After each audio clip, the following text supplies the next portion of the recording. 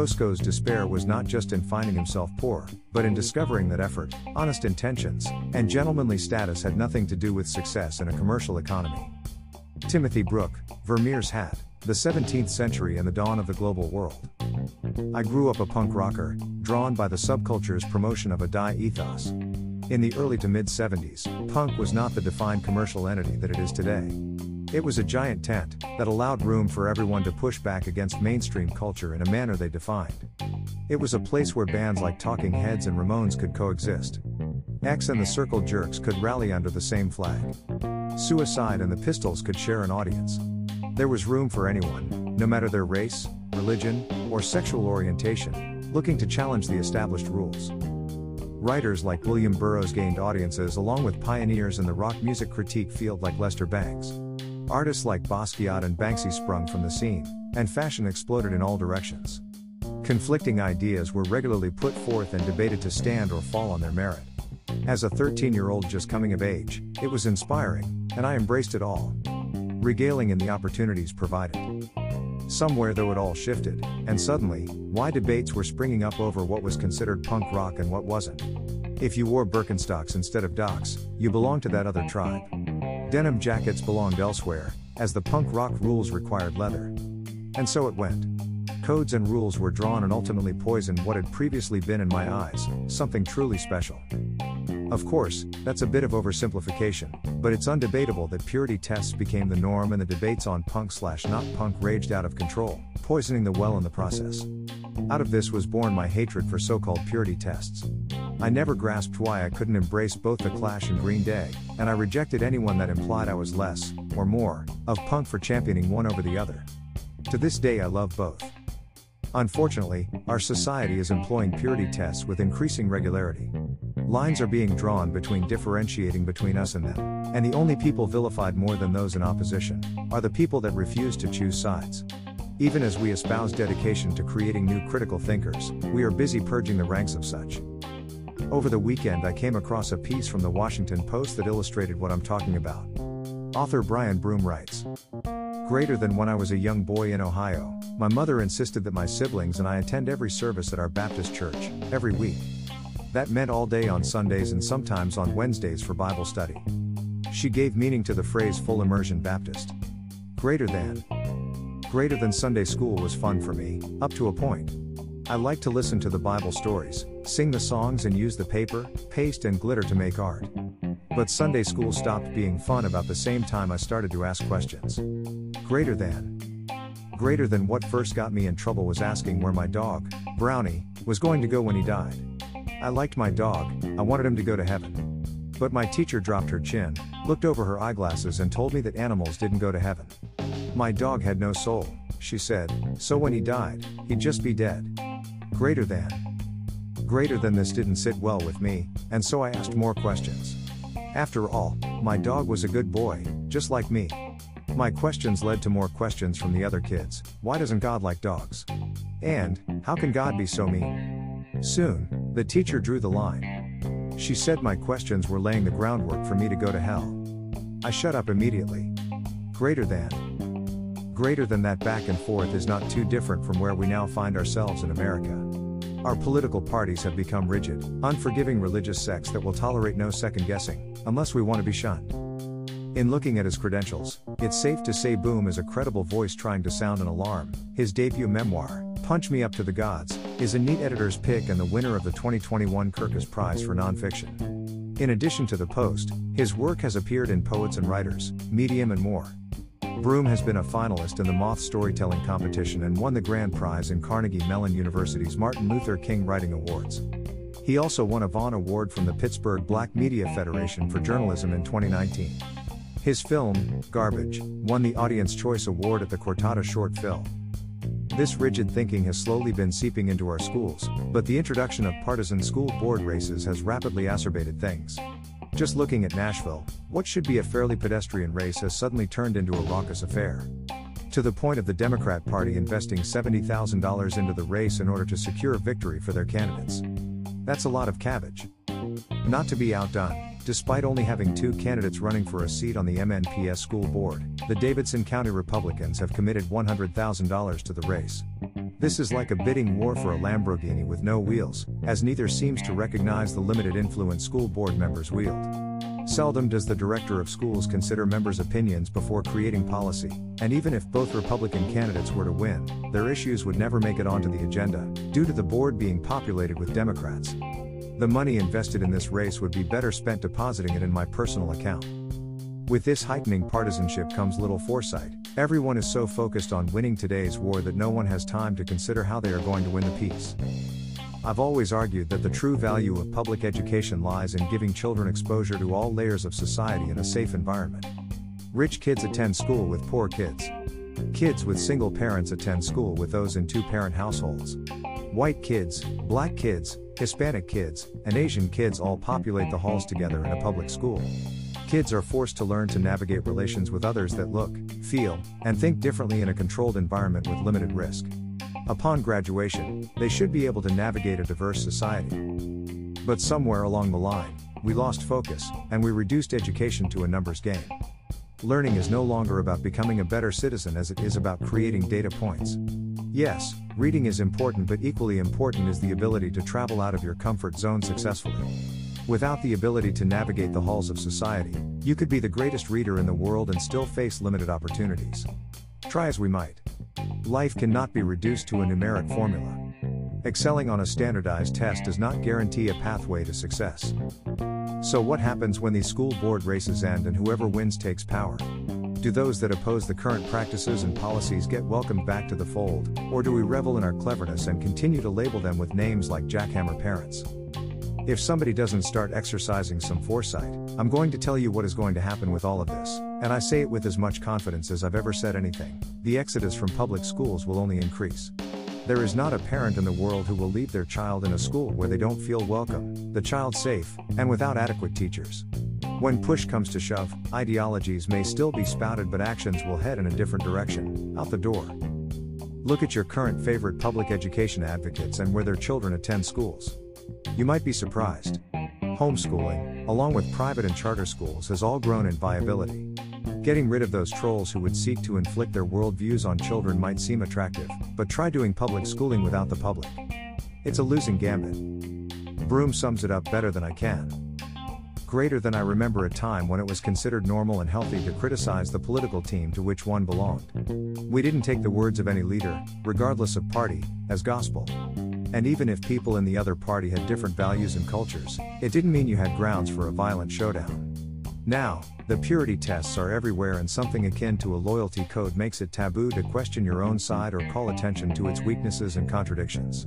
Greater than we are no longer a country of give and take. We are a country torn apart by something closer to religious strife, where both sides demand devotion to doctrine and rough punishments await those who step out of line. Greater than when I was growing up, my hometown had more churches than you could count. You could go to any one of them you liked. As often or as little as you wanted. Greater than, but now, only 2 churches remain. You probably go to one or the other. But you must attend all day, every day. There's no escape from services anymore, church is always in session. And if you don't like the teachings, you can either go along without question, or your church might decide you're no longer fit for membership. Hillsdale confusion. In the wake of all the Hillsdale crises, there seems to be a bit of confusion. Let's explore. At the time of Larry Arnn making his controversial and offensive statements, there were 3 Hillsdale schools awaiting approval from local districts in Tennessee: Rutherford, Jackson, Montgomery, and Williamson.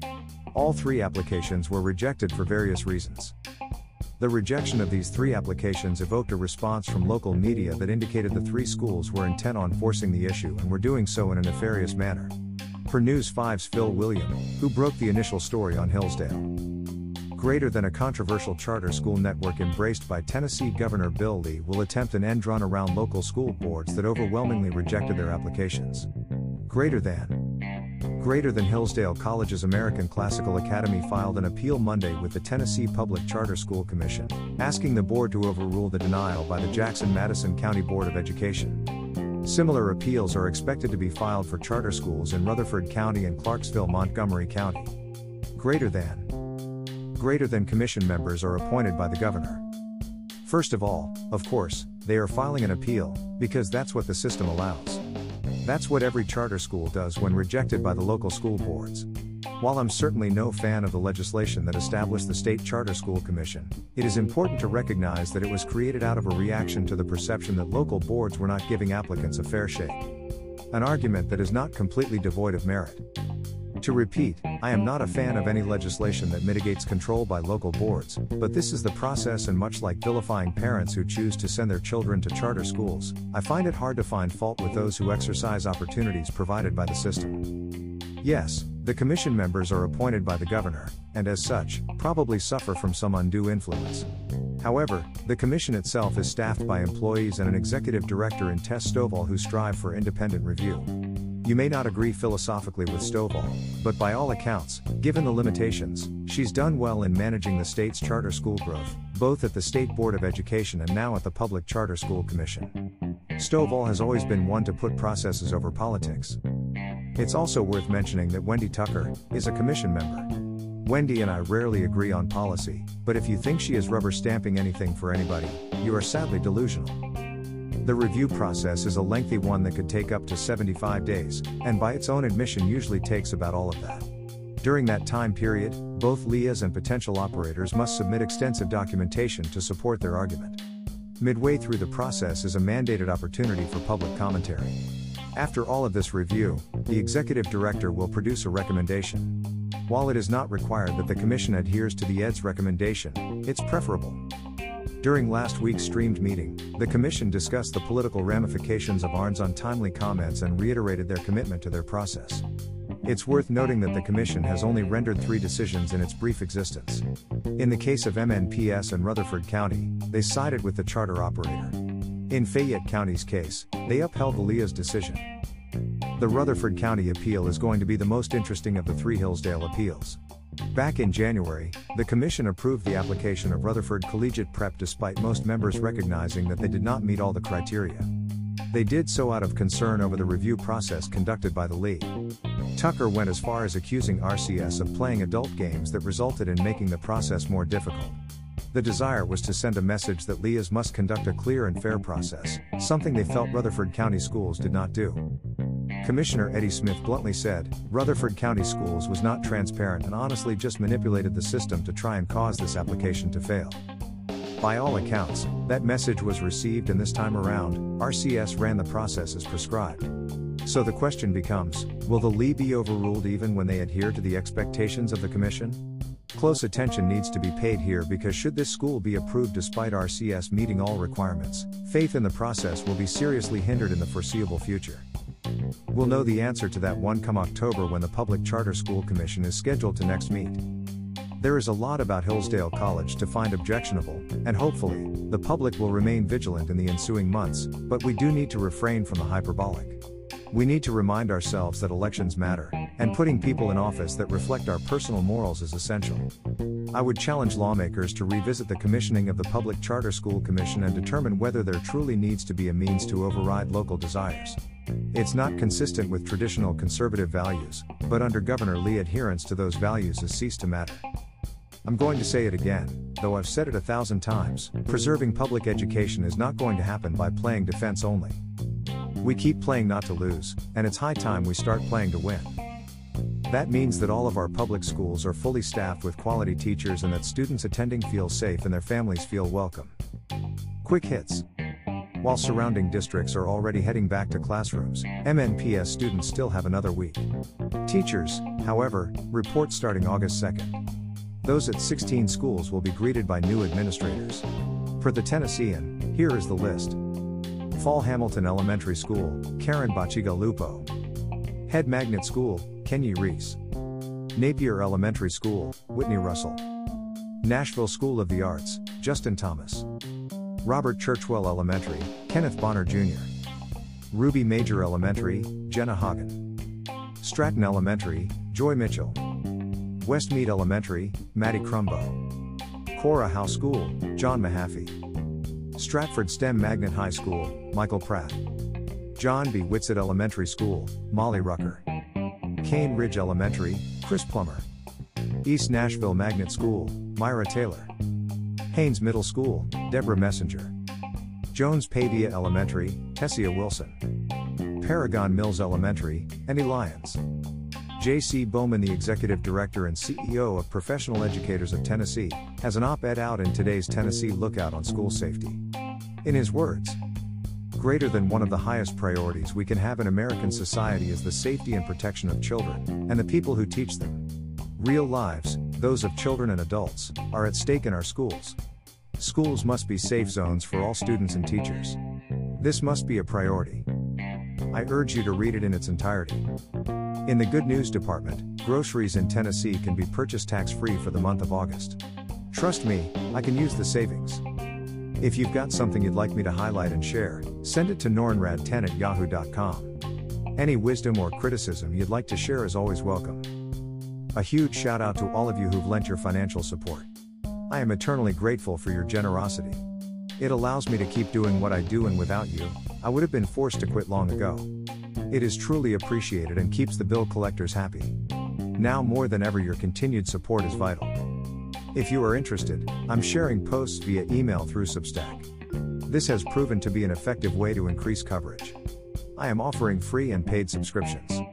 Paid subscriptions will receive additional materials as they become available.